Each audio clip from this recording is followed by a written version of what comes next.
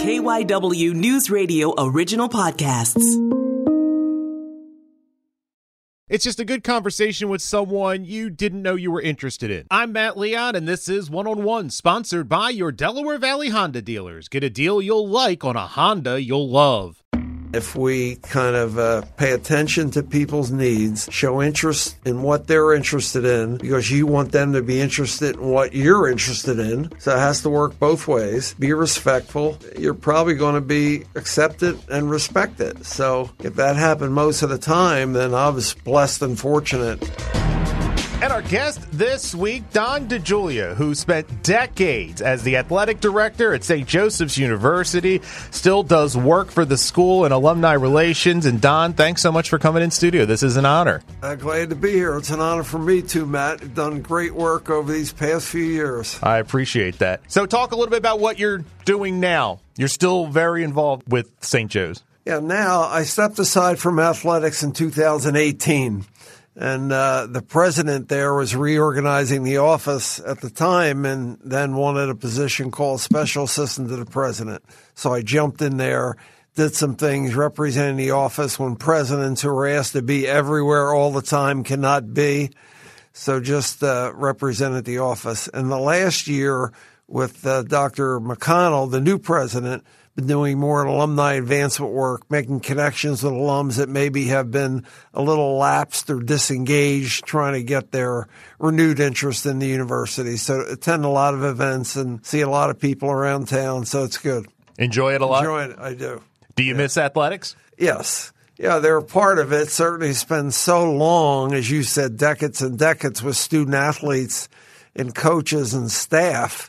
Of course, I miss that. There are some parts of it you don't miss, but most of all, the relationships you establish with student athletes and coaches. You had two stints as AD. I think it was 76, 81, and then 88 to 2018. Take me back to like 76, 77. What was average day, if there was such a thing, in athletics as athletic director? Because what I'm getting at is I want to see how much it changed by the end. When you first started, what were your main focuses kind of day to day? Clearly, things have changed much since 1976 till now.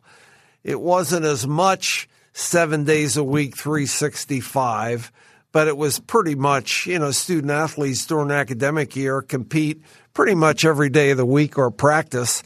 There's always some activity, but the intensity of it, there's so much more mediums right now that cover things and people need to be on like all the time. And as a result of that, then there's action morning, noon, and night, most days of the week in college athletics. Did what you had to deal with change? Like, was it more, were you able to deal more early on with people and games? And I'm just imagining just from the outside by the end, was it much more kind of fundraising and logistics and just keeping the train going in the right direction? Yes, a lot did change from 1976. A lot of it was focused on the student athletes and the coaches and how to advance college athletics in your higher education environment. Not to say other things weren't important, but lately, the last, I'd say, 10, 15 years, it's been dominated by other things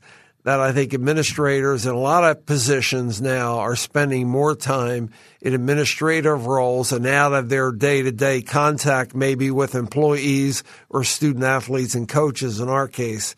So it's become dominant in administrative kinds of responsibilities over time. Necessary, but significant over time. So we'll get back to the job of AD, but now let's dig into your backstory. As a kid, were you playing everything that was going on in the neighborhood sports-wise, or did you have early focuses? Baseball, and baseball. Grew up in West Philadelphia and Southwest Philadelphia, and then it wasn't until 8th and 9th grade that I discovered the sport of basketball and then played in high school and then ended up in college. But it was baseball growing up in the neighborhood. What did you love about baseball? I think just being outside. I think the teamwork, the challenge of trying to hit something that somebody threw, sometimes faster than others, and just the challenge of that. What position? Played first base as a young guy, and later then played baseball at St. Joe's and played the outfield. Do you remember when you started to think you were pretty good? No, I'd say, do I remember when I'd be comfortable in thinking you can compete on an even scale with the people that you were with? I'd say yes. It probably was by the time I was a junior or senior in high school. As a young guy, now I think you went out every day thinking, I hope I do well today and they keep me on the team. That's what I recall. But by high school, became comfortable with ability to compete and stay even. When you start looking at colleges, was it always St. Joe's? Did you have an affinity for St. Joe's growing up? Like, was that always the goal, or was that the place you ended up? I ended up there and became close to St. Joe late in school. I grew up being a Temple basketball fan. In the 50s, right after the Big Five formed, they had a left-handed guard named Guy Rogers, who was an All-American. I was a left-handed guard in high school at the time. So, yes, I wore number 5 like he did. And so I rooted for Temple. Then when he graduated, a high school teammate of mine, Tom Wynn, went from St. James and Chester to St. Joe's. So start to follow Tom, and then later followed Tom to St. Joe's. So it was late in my career that I became a Hawk fan. And Jack Ramsey was coach at the time of St. Joe's, and he once coached at our high school, St. James and Chester. So there was that link also, as well as Jack McKinney, who succeeded Ramsey as coach at St. Joe's, also played basketball at St. James and was a coach at St. James also. So over a 5-8 year period, there was this St. James-Chester Hawk Hill connection, strangely. When you start playing both, you played baseball and basketball at St. Joe's. Well, before we start, how difficult was playing two sports? I mean, it's a completely different animal than it is now. Correct. But how difficult was it, or was it not difficult? You didn't really think of it as difficult. It was just fun, and it was what you did. You didn't think of it as difficult. It was more fun because each sport wasn't as 7-day-a-week committed then as it was now. Yes, you need to talk to both coaches to say, can I juggle both? Fine, they give permission. But today, that's unheard of today, because there's so much emphasis on working out and perfecting your sport all the time, year-round, getting close to your teammates, so it's hardly done anymore. You mentioned Jack Ramsey, a legend. What was it like to play for him? What, in your opinion, made him special? Yes, I'd say he was a teacher and a coach and a communicator at heart, and he was really focused on each individual player and wanted everyone to improve their skills and do well. Certainly he was big on teamwork, but I think the ability to communicate with each person on a different level to help you understand how you can improve and help the team. And I thought they were a strength. When it came to your playing career, what are some of your favorite memories from either sport? Well, on the basketball side, I wasn't a starter and a regular player, but happened to be on the team that was 26-1 regular season that had Matt Gukas and Cliff Anderson. Maybe some of the old-timers listening will remember Clifford and Matty, as well as some of the other stars. So it was a pretty remarkable team of all underclassmen at the time who went 26-1 and then lost in the NCAA tournament. And then the next year they started being ranked number 1 preseason and didn't finish as well, but still was like 26-3 or something. Anyway, favorite memories were competing against teams that people thought you shouldn't be able to compete and win against. Playing top-right teams at this little school from Philadelphia is not supposed to compete and succeed at this high level. Now, this is in 1965, so it wasn't too long after, in 1961, St. Joe went to the Final Four. Yet even 5 years later, it was still the little school, and could they sustain this? Talk to me a little bit about, there's so much talk about the Big Five now and what's its future, and they had a great event at the Wells Fargo Center this year. I think a lot of people missed the days of what the Big Five was in the 60s and 70s. As someone who was waist deep in it as a player, what was it like? Like, what was game day like? What was it like when you were going to play LaSalle and the whole city was on fire waiting for this? It was almost like everyone gets behind the Eagles or Phillies today. It was the Big Five basketball, when it was founded in 55 and through the 60s and 70s, you said, really at that time was a fabric of the city of Philadelphia. Professional sports were not like it is today. The media coverage of all the sports was not like it was today. And college basketball was a favorite in the city of Philadelphia.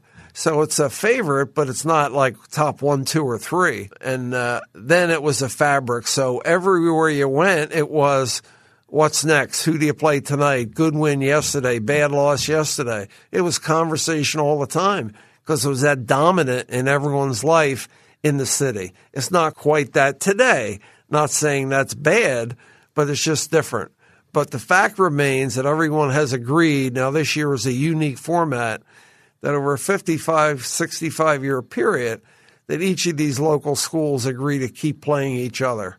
So it's important changed a couple of times. One, when conferences and NCAA at-large bids became so important, then the Big Five emphasis was a little less. More emphasis was placed on the conference games. But at the same time, it's still local rivalries. There's really nothing like it. And not too many cities and schools have what we have in Philadelphia. And the event this year that culminated at the Wells Fargo Center was really remarkable how well the day turned out. 3 games in one day. They were all pretty competitive, and it was special. No, absolutely. And I think, I don't know that there's another city in America that has not just the Big Five in that all these teams that are so familiar with each other. I don't think there's another basketball community in the country like the Philadelphia basketball community, where when you really dig into it, all the threads of people that are connected and the way everybody helps each other and knows what's going on with everybody. And I just don't mean the city schools. I mean all the D3s, the high schools, women's basketball on all the levels. Like, it is really unique and special. It is. There's no question about it. In fact, Mike Jensen, whom we all know, just retired from the Inquirer, is writing a book about the history of Philadelphia basketball, and it is unique. Over the decades, when we from Philadelphia would interact either coaching or at administrative meetings or conference meetings with other coaches and ADs around the country, they'd say, what's this Philly thing? That's what they refer to it. They know how close and bonded everyone was in the city, in all levels, in all the sports.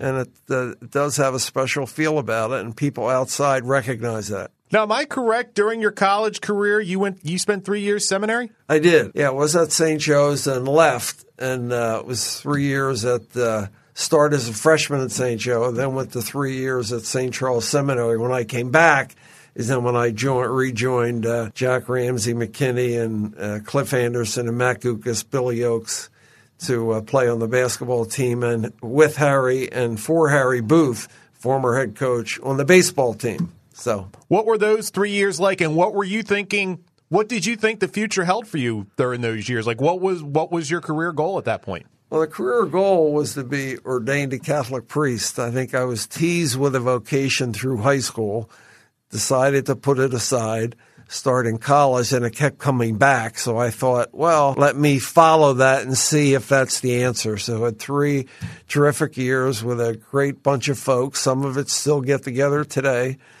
Some are ordained, some are not, but thought that was my calling. And then after 3 years into my 4th year, kind of felt and believed that really wasn't the calling, and went back to college. How do you feel that experience in seminary shaped your career in athletics going forward? Do you feel like it gave you any kind of a unique perspective or a unique lens to look at things? I'm sure it did. That's a good question. Not too many times have I thought about what was connected, but I think the pace and tempo of a seminary life was not as crazed as the athletic life. At the same time, we were used to kind of getting up early, pacing yourself, and certainly athletics is an early day adventure. So I'd say that, and I'd say being kind of organized, focused, and being sure that you learn from one another. We were a close bond of students when we were there, and I think certainly the teamwork is essential in any sport, and I think that carried over for sure also. And just respect and taking people where they are. Everyone was different. They came from different backgrounds to pursue a vocation in that claim, and people are different when they come to college to pursue a sport. So accepting everybody where they are. Deciding to not go down that path after 3 years, difficult decision, and how did it land with everyone in your life then? It was difficult. You think as a young person, like, what are people going to think? Certainly my parents were a little disappointed. They thought, oh, wow, I'm going to have a son, a Catholic priest. So they were a little disappointed. Certainly they never shared or showed any degree of being upset with me for the decision. They got behind, said, okay, now gather yourself, kind of what's next. But I think a lot of people probably had different reactions, say, oh, and just shrugged it off. No big deal. So I think that is very unique to have like 1 year of college, 3 years seminary, and then you go back to college. How do you feel it helped you? I mean, obviously you become more mature, not because you're older and also because of that experience, but how much do you feel like it helped you those final 3 years, having that experience kind of in your toolbox? Oh, I think it definitely did help. Perceived and at times being, kidded by friends of being the old guy now in the neighborhood, but also I think the perspective and the natural maturity when one goes through the 19, 20, 21-year-old status of having a perspective and then taking the perspective that I had and bringing it into the college space and in the athletic space, kind of I think helped. And it was an adjustment, but it worked. It was accepted and well received by everyone. I knew a lot of the people at St. Joe because I may have started with. Some may have still been around, so that was a help also. From an athletic standpoint, purely a talent skill standpoint, do you feel like you lost anything during those 3 years? Like, it almost sounds silly. You're still 22. You're still playing college sports. But did you feel like you weren't quite the same? Yes. Yeah, I'm not comfortable talking about my own self in this regard, but I hear your question. There's no question. I was not the same competitor. Still wanted to win and compete and be a great teammate. But skill-wise, having not competed for 3 into 4 years in basketball and baseball in any way other than recreationally, certainly did lose a lot. But I still enjoyed it and was glad to be part of the teams nonetheless. When did you figure that athletics was going to be a part of your life in the big picture? You started out coaching and then administration. Did you figure during those last 3 years at St. Joe's that you wanted to get into coaching, or was it you graduated and you needed the next step? Like what kind of opens the door from college to becoming a coach? Well, during college, I did want to. My goal was to be a high school teacher and a coach. And I'm sure that was because of people that mentored me as they did at St. Joe's and want to follow in their footsteps. So I was able to do that. Was right out of high school, applied to different districts, was hired by the Archdiocese, was assigned to St. James in Chester, my own school. So I think I, quote, died and went to heaven and was there, and things were fine. You're an assistant football coach, you teach history and religion, you're an assistant basketball coach, you're an assistant track coach, recently married, had a job in rec department during the summer.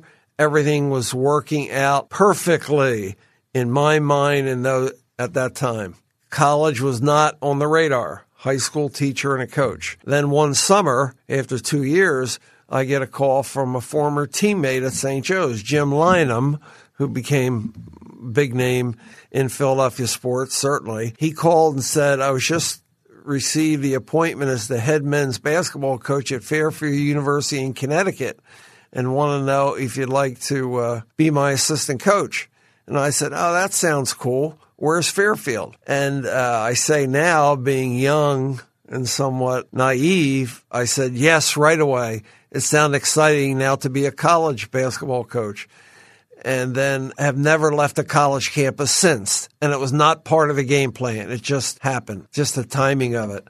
And grateful for Jim for asking. And when I stepped aside in 2018 and was going to retire from athletics at the end of 50 years, I called Jim and said, you were the one that called me and said, let's give it a try. He said, if I think of anything we can do for another 50 years, I'll call you again. So I was 8 years coaching basketball, assistant coach at Fairfield, GW, and American.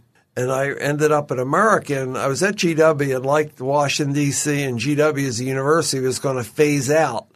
Travel became too demanding. Our family started to grow. And Jim Lynam called again and said, by the way, I'm going to be appointed head coach at American University tomorrow. Do you want to be my assistant? And I said, no, 3 times. And then finally said, okay, I'll give you a couple of years. And it was after those years, American being in the same conference as St. Joe at the time, kept in touch with a lot of people at St. Joe's. They were looking for an athletics director to finally separate the positions of head coach and athletic director. Jack McKinney was the last of both. So I went to St. Joe's in 1976 without much administrative experience, so kind of learned at the time, and things were changing at St. Joe's and in higher education in a lot of ways. At St. Joe in particular, we just went co-ed. So the beginning of the starting of women's sports made it exciting. What was your favorite part of those years as an assistant college coach? What did you love and what could you have done without? I'd say the demand of travel. In those days, the NCAA didn't have a rule that there was a restriction on recruiting. Now there is. It was insane then, and it's insane squared now. But you could recruit 365 days a year, and some people tried to do it. So I'd say that was the one thing that spent a lot of time with, and then enjoyed, though, making contacts in the high school community to introduce Fairfield or GW or American to aspiring athletes and families. And that was enjoyable to do, making those kind of relationships. The hard part about it was just the rigor and the demand of traveling all the time and then in season with the travel and the team. At any point during that stretch, are you thinking head coach? Like, did you? No. You didn't? It didn't interest you? No. I was thinking I could best serve as an assistant and a support staff to someone. I wasn't thinking, in fact, was asked that by the head coach at the second school after 6 years. Head coach said, are you going to look into job A, B, and C that become open? I said, no, not really. I like it here, and ended up continuing with an assistant coach with Jim Lynam again at American, but wasn't thinking head coach. And I'm not, my only look back now is saying maybe I'm just a supplemental role player, and like that part of it, to support everyone else. We need to take a break on one-on-one. We will continue our conversation with Don DiJulia in just a moment. But first, there's nothing quite like the Honda Accord Hybrid and the CR-V Hybrid when it comes to exhilarating efficiency. With hybrid technology and thrilling capability, these vehicles deliver an electrifying performance on every drive. This new year, discover for yourself what truly makes these hybrids special. Redefine your driving experience with Honda. KBB.com's best value brand of 2023. Contact your local Honda dealer today about the Honda Accord Hybrid and the CR-V Hybrid. And now let's return to our conversation on one-on-one with Don DiJulia, the former athletic director at St. Joseph's University. You take over athletic director St. Joe's in 76. Give us some context. You talk about the going co-ed and there's a lot of changes. Ballpark size of the school when you arrived as an undergrad in 60. How had it grown to 76? Well, relatively significantly, because it was so small when we went there in 1960 as students. There were 2 buildings, the Barberlin building, the tower building that everyone sees on Route 1, City Avenue, and, quote, the field house. That was it. That was it. And by 1976, there were a couple other academic buildings, a library, a student center.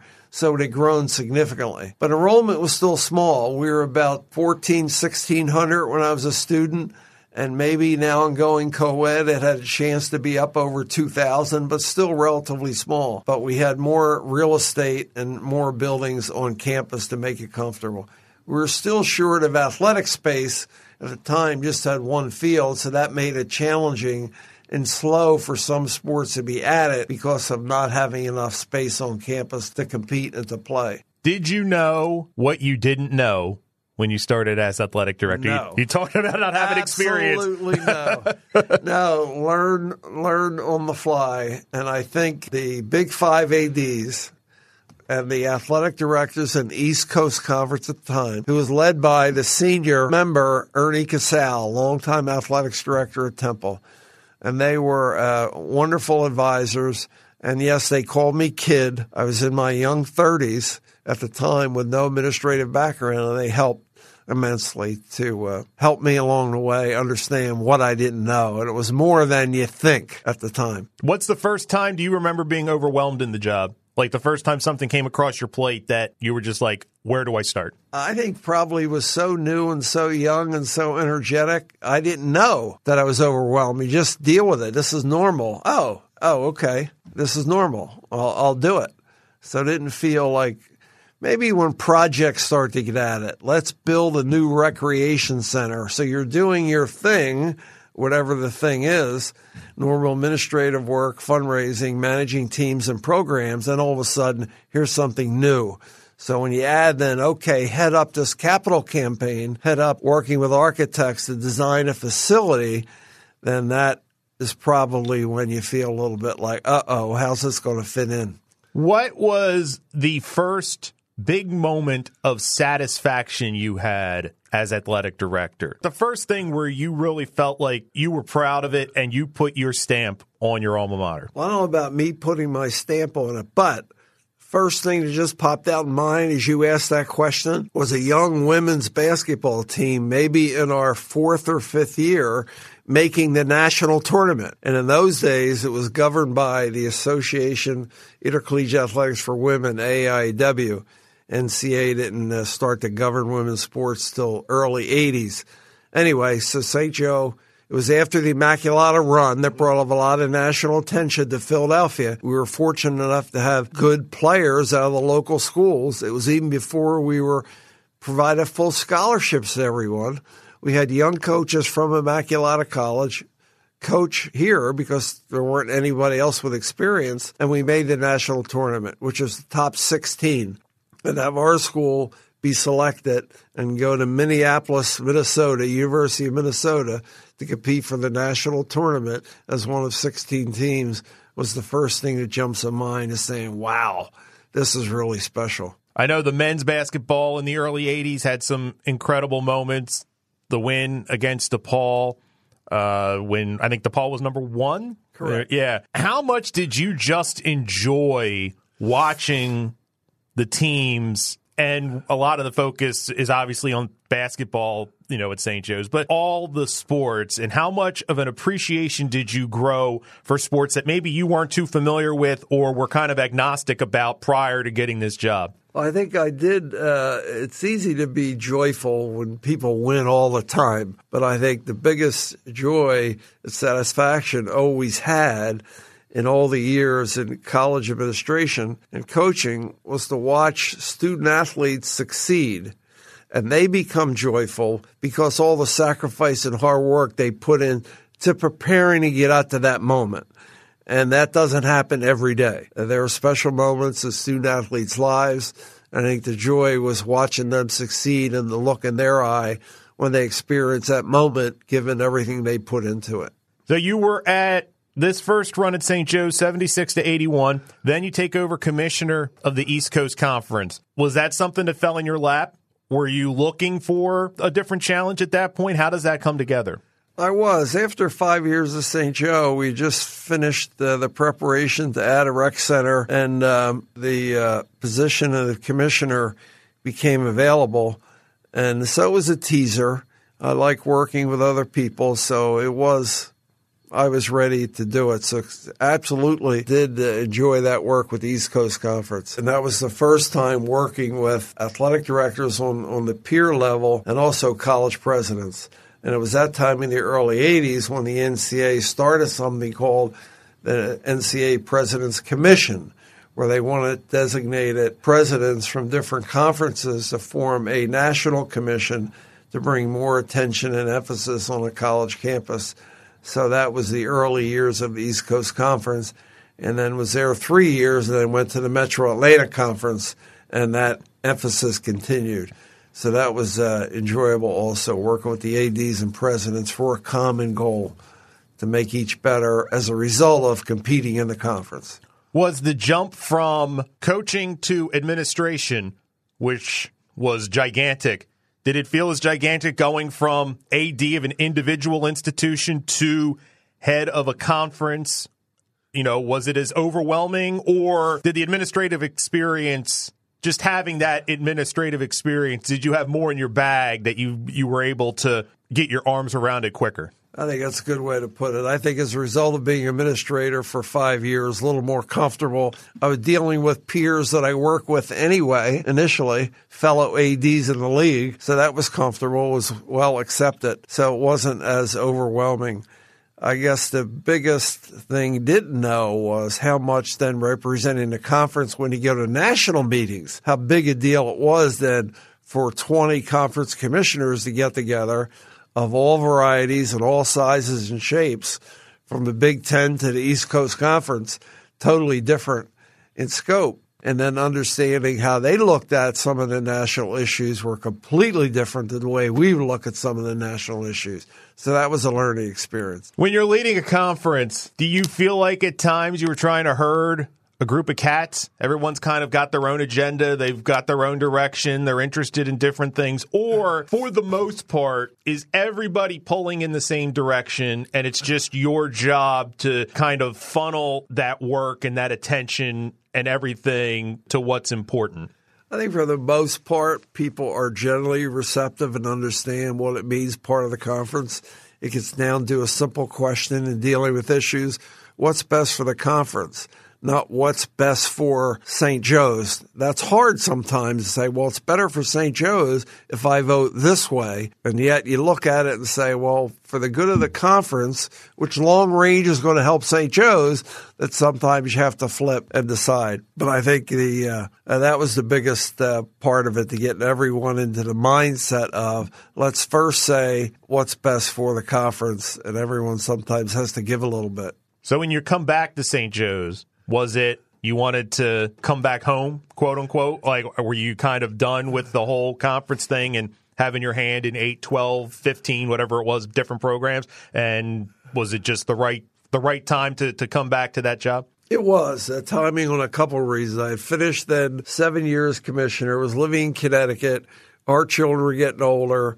Our own parents were getting older, and said at some time in the next few years, we should go back to Philadelphia. And then St. Joseph's position became open after they had just recently changed presidents. So they were looking for a change. And this person had a real value in athletics and what it could mean to an institution. So it was called by a staff member to see if I'd be interested, and was, and it all worked out that I came back in 1988 for the second time and worked with Father Nick Rashford, who was the president, and Dan Hilferty, who's a familiar name in Philadelphia, who was the associate vice president, I think, for community relations. He had a pretty big role at St. Joe's and obviously has a big role today. How different, we talked about how the school had changed from 1960 to when you take over as AD in 76. During those years, you were conference commissioner and you're away for 7 years living in Connecticut. When you come back, is it a palpable difference in what St. Joe's is like from when you left the first time as AD to when you came back? It was different again, not significantly. Our real estate expanded some. Our buildings expanded some. Academic offerings were big. The biggest difference was this president had a grand vision over a 10, 20-year period to grow the campus more, grow enrollment, and grow academic programs. So that part of it was exciting. And to say, okay, how can sports fit into that vision and growth mindset? And we're able to make that compatible with academic and sport growth over time. So the little student body of 2,400 in 1990, then started to go towards 3,000. And I like to say we forgot to stop counting. And then it went to 33, 34, and 38. And by the early 2000s, so the university became hot and added enough new programs to maximize it. And then when we had a new president in 2003, he said, we'll never go over 4,000. So that didn't last too long either, because the university became hot again. And maybe part of being hot that second time was triggered by a little guy from Chester named Jameer Nelson, who added some extra national attention on the university. A little bit.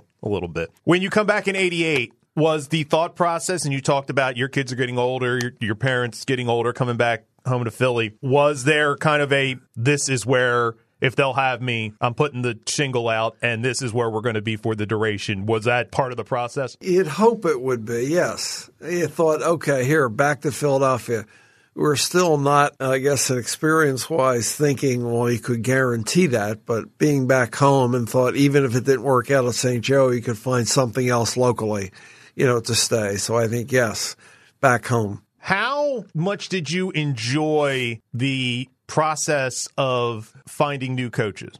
Was it something you enjoyed? Was it just something that was part of the job? And kind of take us through what your process was. What were you looking for, and did it change sport to sport, or did you kind of have a baseline set of boxes that you needed checked before that candidate would be considered? Yes, did enjoy it. And one of the first fundamental things I learned, didn't know when I first started with and learned from the other ADs, that one day a lot of your coaches, particularly in prime high-interest sports, are going to leave. So you better start developing an index card with backup names. So anytime you come across somebody you think would make sense to work at your school, just make a note of it somewhere, because you never know if they may factor in later. So I did enjoy that, and meeting new people, and then think about, would they be a good fit for St. Joe's? And I think, yes, the boxes basically are all the same to me anyway, irregardless of the sport. Do they want to be here? They have a character? Do they believe in the mission of the university? They believe they can play a role in advancing all efforts at the university, including sport, be a good team player within the department, care about the student athletes. So there were some regular bullets that needed to be fundamental. Was it harder? You talked about it regardless of the sport, but I'm sure there were some sports that you were less familiar with than others. Oh, for sure. Does that make it harder to hire someone because maybe you're not familiar with the nuts and bolts of what makes a successful leader in this sport? Did that make it harder to hit the mark when you're hiring? It does. It does make it harder. And I think part of what drove me was to find out what I didn't know. So if we needed a tennis coach or a field hockey coach or a soccer coach, and I maybe had one name or no names on my index card, I would go to the area colleges and successful programs, say, who's the next best champion on your staff or in the area? So I would seek advice from other people on who do you think would be a great fit for me to speak with at St. Joe's.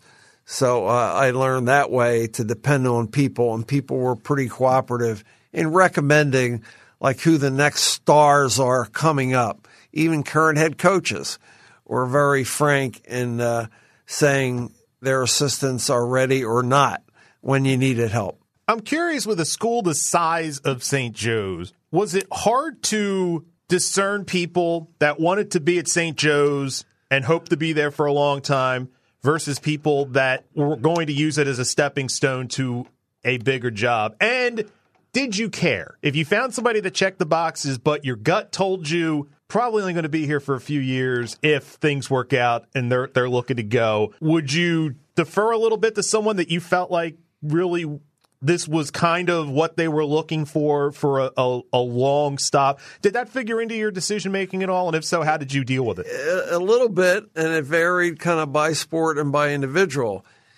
What you needed to be sure was if you knew somebody loved St. Joe's and loved Philadelphia and they're ready to dive in with both feet, as opposed to someone you're interviewing from Columbus, Ohio, never from the East or Philadelphia, who seemed to fit some of the boxes, very interested, but might be an easy pull back to the Midwest at some point. You first had to decide, are you sure the one locally that you're thinking of that has this belief in St. Joe is capable? And there's no big gap between the two. So if it's fairly close, then would lean towards someone who you judge to be more committed to the university that someone you would judge that maybe would jump at the first chance to go elsewhere, as long as both were pretty good. How long would you say it took you to really find your pace as an athletic director, where you were pretty comfortable that everything that came your way, you were going to be able to deal with? Like, was it into your second term, or do you think it came during the first term? No, I would say definitely into the second term, because so many things changed. Each decade, when you said was in college athletics, that covered 6 different decades, and each decade was different. So in the 70s, when yes, co-ed changed St. Joe's, the NCAA changed when they first established Division I, II, and III. So people were just starting to get used to that, have leagues. We used to be in a league with Albright and Muhlenberg. No offense attended, of course, but it changed. People then had to pick their own league. And then the 80s, we had the Georgia-Oklahoma lawsuit that took NCAA control over football away from the NCAA, and that opened up then the football schools to go out on their own, start to form conferences. So my point is that each decade, something else that significant that could impact you would be happening at the national level, that it took a long time to get comfortable and say, geez, oh, I've been there, done that. It seemed like it was only at the back end that you'd say, I've been there, done that, because so many significant changes happen each decade. We need to take another break on One-on-One. More with Don DiJulia in just a moment. But first, want to remind you that there's nothing quite like the Honda Accord Hybrid and the CR-V Hybrid when it comes to exhilarating efficiency. With hybrid technology and thrilling capability, these vehicles deliver an electrifying performance on every drive. This new year, discover for yourself what truly makes these hybrids special. Redefine your driving experience with Honda, KBB.com's best value brand of 2023. Contact your local Honda dealer today about the Honda Accord Hybrid and the CR-V Hybrid. And now let's return to our conversation on One-on-One with former St. Joseph's University Athletic Director Don DiJulia. What was your least favorite part of being an athletic director? Meeting with a student athlete or a coach and say, I don't think you can continue to be part of our team. That was the hardest part. Now, that's not the majority of the work, fortunately, that most times situations work. But that was having internal issues with student athletes or coaches was not something you look forward to. It's necessary, had to be addressed, and things do happen, as we call them X factors. They regularly happen, and you just have to be sure that you have enough support staff and people that are going to be behind you and believe that we have to do the right thing, and this wasn't the right thing, so I'm sorry, we have to part ways. That was always hard. What was your favorite part? Watching coaches and student athletes succeed and be satisfied with, after all the sacrifice and job they put in on an individual basis, on a daily ground level. And then on the bigger picture side, when something happened that athletics was part of maybe a university effort to have something significant happen, like a new facility that, yes, was going to benefit, but it took a lot of partners on campus to get behind it and believe it to help make it happen. And vice versa, if there was another factor on campus that needed to achieve something, and athletics could support their effort to be part of those team interactions on a campus to advance the what's best for the university was most satisfying. You mentioned Jameer Nelson earlier, and that 2003-2004 St. Joe's season was magical. We could come up with dozens of adjectives to describe it. From your standpoint, leading the athletic program, when did it become a unicorn? When did it become something more than just, hey, the basketball team's really good? Do you remember the moment when it was different? Absolutely. Strangely, I do. If you ask me 5 other questions about remembering a magic moment, I don't. But I'm going to say January 17th. The team just won a road game at Xavier, who was a very good team, a very close game. We returned home, and the Philadelphia Eagles lost in the playoffs. St. Joe was undefeated, but the Eagles were still in the playoffs.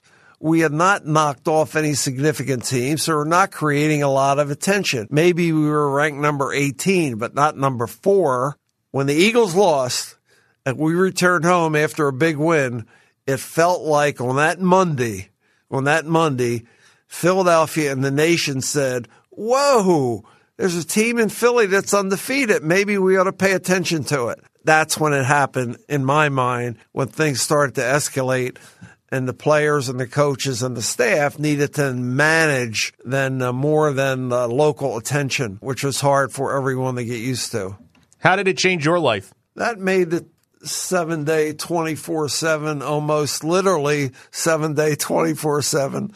It certainly demands. You want to be sure that the student athletes and the coaches were able to handle all the requests, and then it was properly in all the right tone, and the students weren't being badgered. Like I remember one day, a pickup truck drove on the campus in front of the field house, and after the team left practice that day, the pickup truck was filled with about 30 basketballs. And the people in the pickup truck wanted all the players to stop and sign their balls so they could drive back home and distribute it to the neighborhood. So there are a lot of zany things that happened that needed to be managed.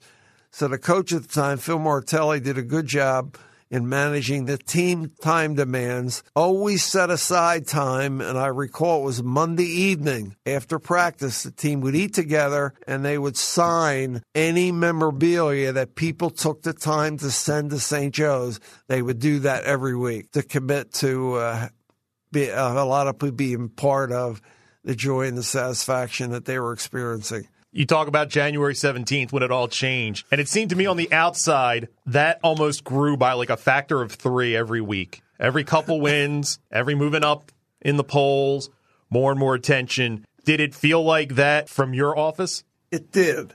It's certainly a demand to see the team. So ticket sales, either for the Palestra and the Fieldhouse, then became very demanding. So we saw that. That changed it. Certainly the media attention, and also then as we got to February 1st and the NFL football season was ending and the Super Bowl was ending, then even more attention was going to come as a result of they were now down to about 3 undefeated teams in the country. 2 of the teams were the ones that are supposed to be undefeated. What is this? This team is still there. And that's when Sports Illustrated became involved and eventually had Jameer on the cover maybe in the 3rd week of February. So they spent a couple weeks on the campus and trying to decide, was it going to be Jameer or the Super Bowl MVP? So that's how big a deal it was at the time. So it did grow every week. And then certainly the last couple of games in February and early March before the tournament would start, then trying to finish the season and remain undefeated. And I forget the date. Stanford was the last other team that was undefeated, and they lost, had to be late February. And all of a sudden, we were the only one, and then vaulted to number 1 in the country. So that was special for everybody involved in the program. Were you able to enjoy the success? And what I mean by that is you were obviously so busy on so many fronts. Were you able to take in and savor the success? Or is it hard to get caught up with it because there's just so many things you have to do? Well, there are a lot of things have to do, as you just said, but at the same time, all of the activity was positive. You weren't dealing with negative, drudgery stuff. So it was positive. We were meeting a lot of new people. A lot of people were excited in the team. So it was mostly easy to deal with. And it was just the time to fit everything in because the nature of the story was positive. So that team gets to the NCAA tournament. I had Dwayne Jones on, who was on that team a few months ago. And one of the things that's burned into my mind is I was covering the selection show at Hagan Arena. And St. Joe's number 1 in the East. I felt like Billy Packer almost couldn't wait. He was climbing over people to get onto a microphone to complain that you guys shouldn't have been a number 1 seed. What did you think of that? I just thought if you have that, the opinion doesn't bother me. This was an incredible once in a lifetime moment couldn't wait 10 minutes to really dump on it. I just thought it was, to this day, it bothers me. Just as someone who enjoys watching success, and there was so much joy, and that became the talking point of that day. I agree with you, and I've known Billy Packer a long time, respect all the works that he'd done, but I think at that time, even though he obviously disagreed, could have at least said, wow, how about this magic moment? And then 10 minutes later, as you say, well, I really would have had so-and-so number one and St. Joe number two. You're welcome to that opinion, but I think it was so unique and special for a school like St. Joe's to be number one. It hadn't happened since, and it doesn't happen too often. So I think he could have handled it better. Get to the NCAA tournament, lose in the Elite Eight to Oklahoma State in a tremendous game. John Lucas hits the jumper, and then Jameer misses a shot at the other end. The thing, it's about all sports, but specifically the NCAA tournament, is just the finality. It just hits you over the head like a bat. Like, it's all excitement, and this is an incredible journey, and then just like that, it's over. Do you remember those moments when it was over, and what was it like for you? Yes, you do remember when it was over, because when the NCAA tournament begins, then there are administrative meetings kind of along the way all the time to get all the schools ready for the next step. You know, if you win, then you need to get ready for X. Well, going into this Elite Eight game, we spent all day the day before. The game was on a Saturday, all day Friday, talking about the winner of the game now is going to the Final Four. And this is what you need to be ready to deal with. And this is what's in place for you to deal with kind of right away. So we had a few people obviously with us. The NCAA Final Four had grown so much over the years, totally different in scope. It was now more a major event than a sporting activity.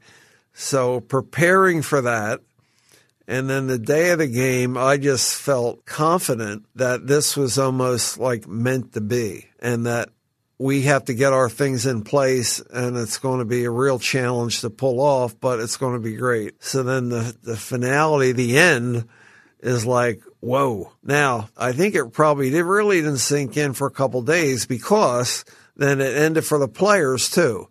They had to go before the media after being totally disappointed and then deal with that. And they were first class. I think it was Jameer, Delonte, and Pat Carroll represented the team and handled it, extremely well. The coach had to do the same thing. And then the next day or two, get back home and meet all your family and friends. So it was a big adjustment for kind of all of them.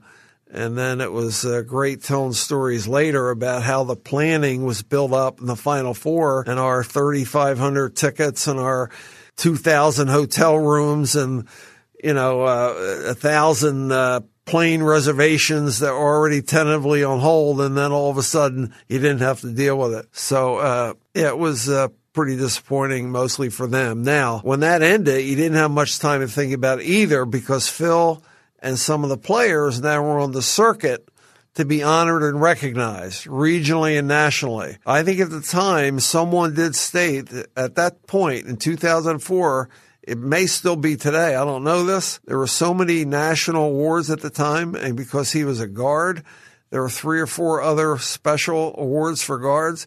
He may have been the most decorated college player ever, because he received the highest level awards as well as a lot of second level awards. Anyway, so Phil and Jameer, national demand.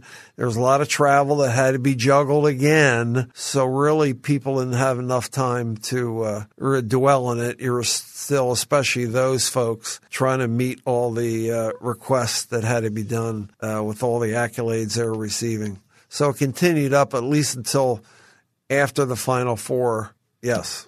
As an athletic director, when you have something like that, a success like that, does it become hard to not judge everything using that as look what basketball did. We should be able to do that. When in reality, it was an extraordinary confluence of events and careers that came to. No, I'm not saying luck, but just this once a generation thing that came together. I would imagine in some sense it would be seductive to use that as, well, that's the standard now for St. Joe's athletics. It's not fair. I don't think, because it just was this once-in-a-lifetime thing. But was that something you had to battle with at all in your mindset? Or, I mean, were you able to look at it with kind of that clear eyes at the time? Well, I don't know about at the time, but certainly afterwards, as things went on, you had to get ready then for all that's next.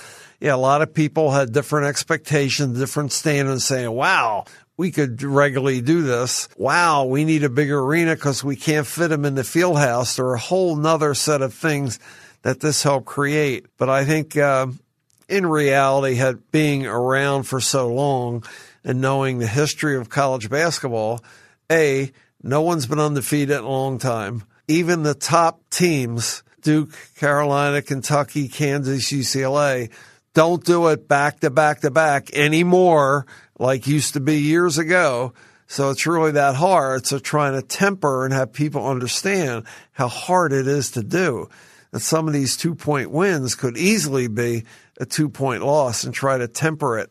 So sometimes it became awkward to trying to balance expectations, but it didn't want that kind of pressure on the next team to say, well, you're not going to be successful unless you do X. Farthest thing from the truth. How different was your job not having football? If St. Joseph's University had football, I guess I should phrase the question, how different would the job have been? It would have been significantly different. One, maybe people would have thought that it more made sense because of what football brings to the department. If you have football, typically your infrastructure and support levels in the department were going to be bigger and wider. So maybe it had more help when you had this basketball thing. So as you said, so not having football, and then I think the challenge to keep up with all the Power 5 football people and how they dealt with the same thing now was really a challenge. So some people certainly were stretched beyond, and we needed a lot of help across campus. A lot of people volunteered to step in and help out along the way. So that was a challenge in keeping up with everybody else given our infrastructure. Do you think you would have enjoyed the job as much with football just because it is such an overwhelming presence in just about any athletic department, specifically at the Division I level? How much more challenging do you think the job would have been? Oh, well, it definitely would have been more challenging, and I've rarely thought about looking back. There's on one day I say I wish I was at a Division I football institution just to see it, feel it, and appreciate it. I think I appreciate what it does. And at some days it's saying, well, maybe you couldn't have been yourself and shown as much interest across the board in other activities within the department, other sports, or across campus, because the demands of football are just beyond what it is in basketball, just because the numbers are different. It's totally different. So I think more comfortable in the experience that I had of not being at a Division I football institution. What do you think makes St. Joe's special in general? In general, I'd say there are two ways to answer it. One is when the president asked me that at one point, a new president, I said, it's hard to define. It must be in the water and the air. All right, now you have to see it. I think that it's our mission in trying to create simply, and it's not simple, an environment and culture for students to learn and grow, and having the people that work at the university kind of surround that mission and kind of work at it on a regular basis. Now, our mission statement reads a little longer than me just saying that, but in essence, that's kind of what it is. The environment and culture to help people learn and grow, be respectful, respect people, and just maximize whatever potential you have. And I think being small enough, maybe it's easier to know so many people who are complying with the mission. Maybe if it was the size of Penn State, no offense, of course, 50,000 people and 10,000 employees, I wouldn't know that. But a place like St. Joe is small enough to know and feel everyone behind the central mission of the university and trying to do everything in a Jesuit for the greater glory of God reason. No football, but we talked about, and we had a big segment of this conversation about basketball. How much of a challenge in your job was it making sure every voice got heard? Like, like I said, 2003-04 season for the men was once in a lifetime. But, how important was it to you, and how did you make sure that golf, tennis, all the other sports that maybe aren't on the tier as far as attention, but make sure they didn't get swallowed up just because basketball was having a good year? Yeah, it was a challenge, but it was a concern and a priority. We wanted certainly the students in those sports to feel like it was important from their coach to have that environment and a culture to succeed. So therefore, the coaches had to feel it. So we had to pay attention then to the coaches and what their needs and demands were so that they could pass it on. So it was a challenge, but it was important that I always said never want to kind of walk into a parent after an event or after a dinner and they maybe expect more from maybe success or maybe expect more scholarship money. That's okay, but that we didn't care or didn't address something that had to do with the health and welfare of a student athlete, never want to be in that position. So therefore, you had to pay attention to it. You retire as AD in 2018. What went into the decision? Why then?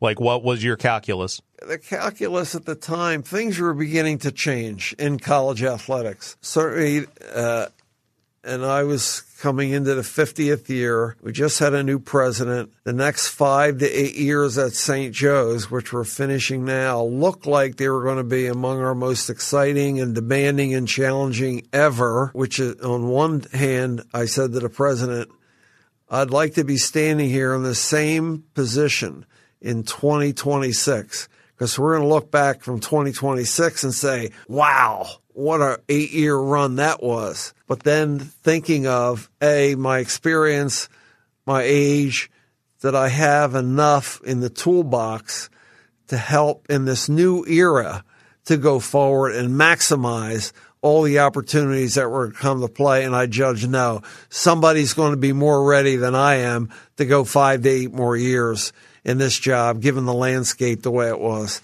So it became, all of a sudden, maybe in that last year, it became clear to me that you're not ready. Maybe in your mind you'd like to be, but no, somebody's going to be more ready with talent and skill and ingenuity to go forward. How difficult was the last year just from an emotional standpoint, knowing that it was time? Like, how hard when you make the decision? You're still very involved with St. Joe's, but that's the end of an era of your life in athletics. What was that emotional ride like?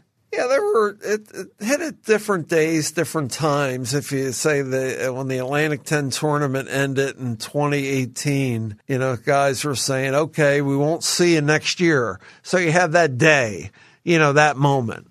So there are different benchmarks throughout that year that you'd say this is going to be the last thing. But then by the next day, because what it tried to keep focus on and saying to the staff was, we have a lot on our plate this year in 2017-18 that we want to look back on and say it all worked.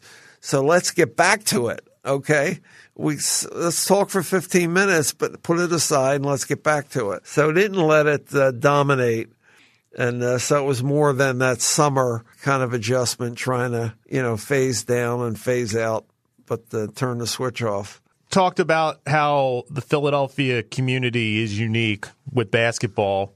I think you are unique in that you've had such reach in Philadelphia sports, and you were also one of the handful of people I can probably count on one hand in my life I've come across who the mention of your name brings a smile universally to people's face, or a fun story, or I love Don. What does that mean to you to have had that type of impact on St. Joe's? But I think because of your staying power and your success and your personality, it's special. What does that mean to you? Well, I appreciate your comment, and it's hard for me I accept it, but I'm not comfortable talking and looking at it like that, because I always just believe from the beginning that I was just part of a team, and so proud of being able to do a lot and accomplish that, but it's not alone. And if we kind of pay attention to people's needs, show interest in what they're interested in,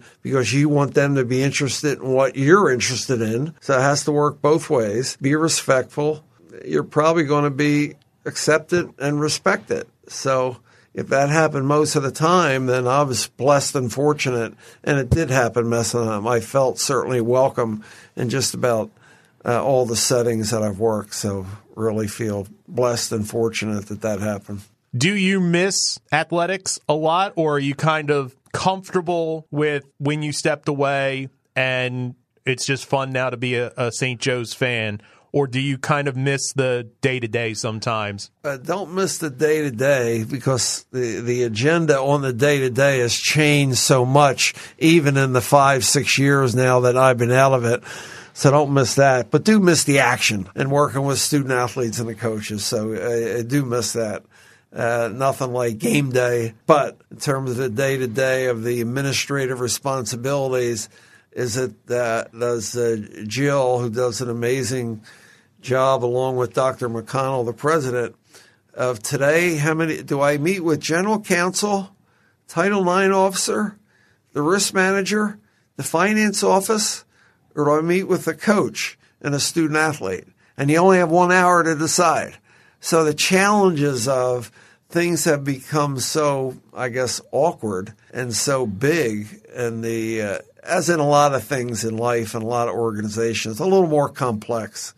So don't miss those high-level administrative, like the people that I work with doing it, but don't miss all those type meetings, or that be stay in the sports world. I asked you earlier what makes St. Joe's special. Is there anything you think that makes it unique, that makes it just a one-off, that there is not another institution like this? There are a couple things, amazingly, that works. The size of St. Joe, the scope of it, our history, and yet at the same time, when we mentioned Jack Ramsey's name earlier, there's no school in the country, none, that has had 7 NBA head coaches, period. How could that happen from St. Joseph's University? 7 former NBA head coaches. So that's amazing to me. We had George Sineski, who was National Player of the Year in 43, who later coached the 1958 Warriors to the NBA championship. He was St. Joe first. Then we had Ramsey, McKinney, Lynham, Westhead, Jim O'Brien. I think I got them Gukas? all. And Matt Gukas. So they're the 7. So I don't know that any school can top that. And on the women's side, there's not another school has 5 people who coached at St. Joe's in the College Women's Basketball Hall of Fame. We've had Teresa Grentz and Renee Portland from the Immaculata days.